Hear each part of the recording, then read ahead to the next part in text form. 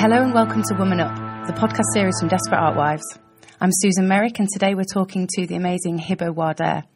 Hibbo is an FGM survivor, a brave and passionate activist and campaigner, and the author of the book Cut. Welcome, Hibbo. Thank you very much for having me. I'm so privileged to be talking to you today. Well, we definitely feel the same, Hibbo. Amy and I have heard about FGM. We have looked into it ourselves over the last few years, but still pretty ignorant, to be honest, until fairly recently. As you point out in your book, are the majority of the British public. So thank you very much for coming in today. Please, could you share a little bit about yourself and about the campaign? Yes, how do I call this myself? Yeah, I'm known as a gopi shite nowadays because of the way I talk a lot.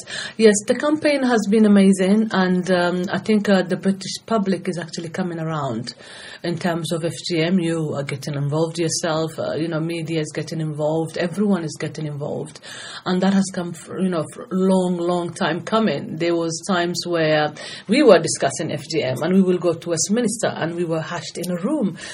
Everything was hush, don't talk too much. And I'm like, why? Why are we whispering? Yeah, we're talking about vagina, so don't say it out loud. So we have come very far where, 8 o'clock in the morning, Lorraine Kelly, we're talking about that. But it has been a very, very hard work in terms of getting where we are. I work a lot on FGM. It's my life. It's not a job to me or anything like that. It's much more than that. It's a personal, for me, it has affected me in so many ways. So this is the only way I know how to fight back is by talking about it and becoming a gobi shite. Yes. Yeah, that's mother. I'm a mother of 7. And yes, when I say 7, everybody goes, what? Yes. I love humanity. So I did a good job for humanity. Very busy mom and very full house. A supportive family. Everyone in my house is just amazing. I am very lucky. Very, very lucky mum, wife, friend, all. So for those listeners who may not have heard of you before, may not have heard about your book, would you mind sharing a little bit about your personal background that brought you to be campaigning as an anti-FGM campaigner? Yes. I'm originally from Somalia, and I came to UK age of 18. I came with baggage. Not only was I a refugee, but I was mutilated at the age of 6. So I had a lot of issues going on at that moment, psychologically, emotionally, physically, mentally, you name it. And I didn't talk about it, what happened to me for such a long time. I would say over 3 decades I didn't talk about it. I just kept it quiet. And when it was the right time to talk about it, I did. And what happened to me was... as a Somali woman, this is part of the culture where almost my age group, almost 100% of the women were mutilated. And not only are we mutilated, it's the type that they use for us, Somali people, is the cruelest of them all. It's called infibulation, where they remove your clitoris, your vagina, lips, in and outer, labia minora, labia majora is removed, and whatever skin is left is stitched up. Now, when I was mutilated in my days, there was no such thing as anesthesia or anything like that. You were held down by the people that you loved and trusted most, and literally butchered. That is how I would put it. As a 6-year-old, what I saw that day, no child in this world should ever go through that or exposed to that kind of, horror. Seeing your own blood, seeing your flesh, screaming, asking for help, and every adult that you trusted is around you, and ignoring you was the worst part. That I still, even today, I struggle with that part of how can you ignore a child who is, screaming with pain? How can you just stand there and think, I have to do it because it's part of my culture? I don't know how anyone can do that because I'm a mom. I couldn't do that to my daughters at all. I couldn't, not in a million years, especially knowing the pain of what it involved and how it has affected me.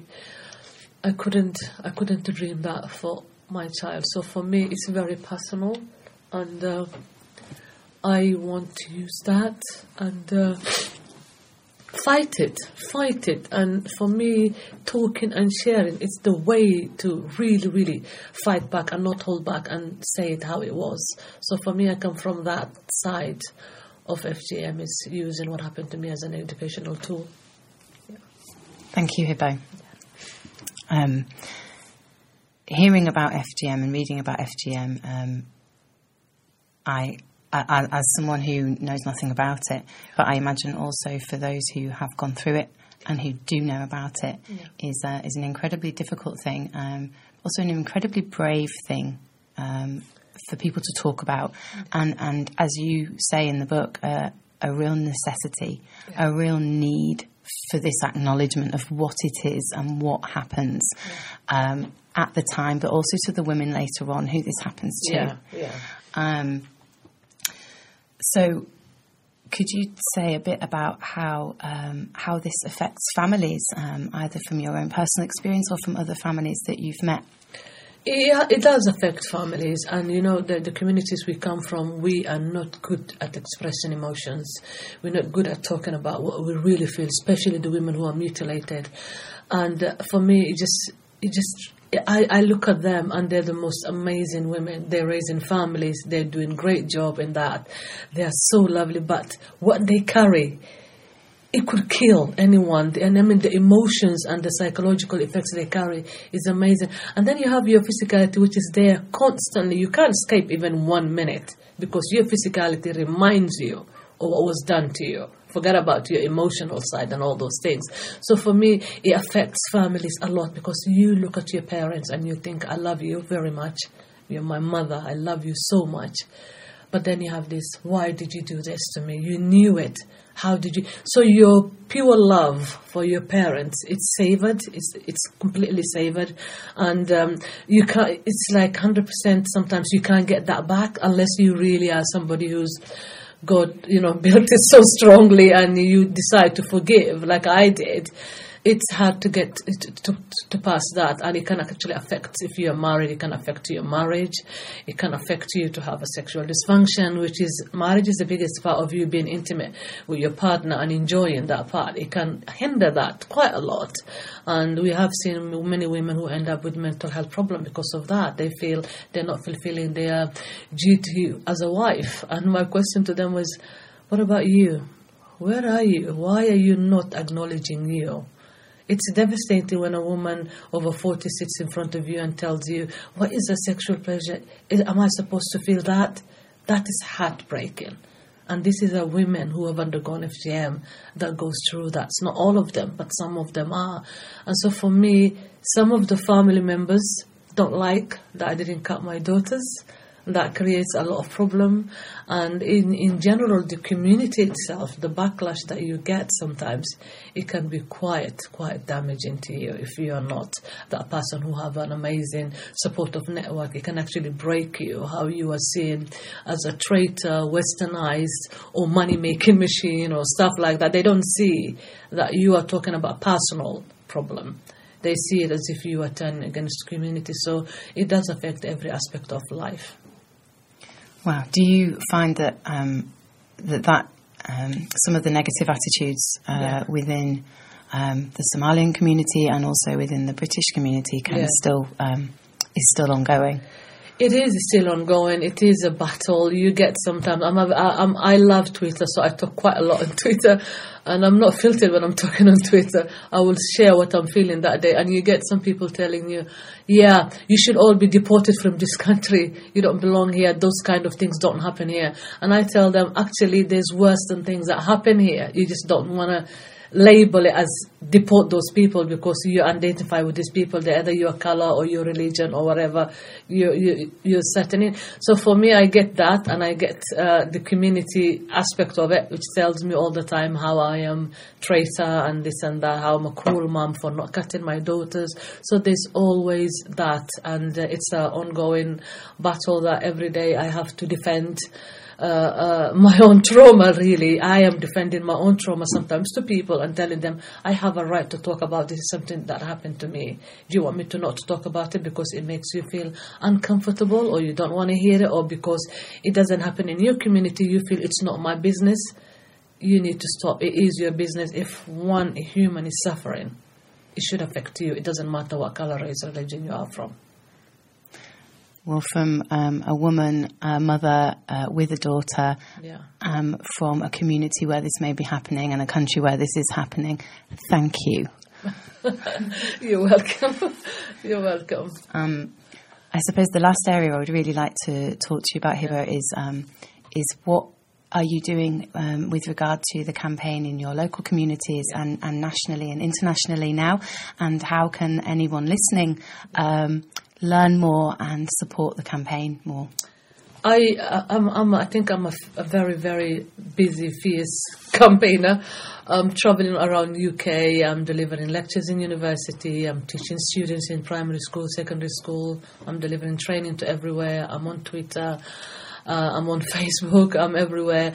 And the one thing I want people to know is, please do not say, this doesn't affect me, I don't want to know about it, I'm not going to get involved, it's not my community, it's got nothing. We have one community in this world, if you're willing to look at, and that is a humanity community. As long as you belong in that, you have every right to know what's going on. And it's not going on in Africa alone, it's going on in your doorstep here, whether you like it or not. British-born kids are being cut. So why is that not affecting you? Why is that making you feel, I can't get involved? You can. All it takes is you being bold and brave person and say, actually, I want to know, and I want to know how I can help this. What can I bring? A lot of people ask me, some of my friends say, I'm white. What can I bring into it? Your humanity. You can bring in your humanity. That's the most important. Not your color, not your race, not your religion. No. FGM just have one face. It's a child abuse, and child abuse is universally need to be tackled by all. So for me, please get involved, ask questions, read about it, go to your local school if you're a parent, find out if your teachers have been trained on this. If you have a student, kids in university, ask them if they know about this, if they, we can all do part, we can all play part. Whatever setting you're in, you can play part in that. So please get involved. In terms of awareness, Hiba, in your book you mention that you've gone into schools, you've spoken to teachers, you've spoken to social workers, you've spoken to children. Yeah. I'm really interested in this. I think awareness in children themselves for so many issues is really important and valid. So I'd love to know more about how you've been involved in that and the response you've had. Oh my goodness, even yesterday I was teaching year 9s, 180 of them. Wow. It is this is the part of the job that I absolutely love, is standing in front of kids, giving them 1 hour presentation on FGM, and then they ask you that question, have you undergone FGM? And I always be very honest with them, and I will say yes. The minute I say yes, that's a game changer. They want to know every little details. What was it like for me and everything. Education is so important for our young people. And there's many girls who actually weren't cut because of the education they got through the school. When the parents said it's a little cut, they said, no, it's not. It will affect me this and this and this and that. And actually, Mom, you can go to jail as well. Did you know that? So when we are educating our young people, we are actually educating their families too. Without family realizing they are getting educated by their own parent. One of the best part of educating young people was getting an email from an emotionally challenged email. I think that email will be my lifeline for life. I went to a school, and in that morning, a boy in year 13 is from Somalia, and he was argumentative that it doesn't happen in our community. He's never heard of it. Why are you saying this? And I said to him, go home and talk to your parents. And in that evening, I got an email from him telling me, I was arguing with you this morning. FGM was statistics on the computer, numbers, but I don't know what to do with my emotions. I just found out my mom has undergone FGM. I'm angry, I'm emotional. I had to go back to school the next day to talk to him. So for me, it's opening that vital conversation between parents and their kids, which they will never have opened if he didn't get that information. So education is so important, whether we're educating the professionals, the policymakers, the teachers. But for me, the number one priority is start teaching the kids from the school. Teach them about FGM. We already are teaching them about everything else. There's no difference. Yeah. That's so important, Hibbo.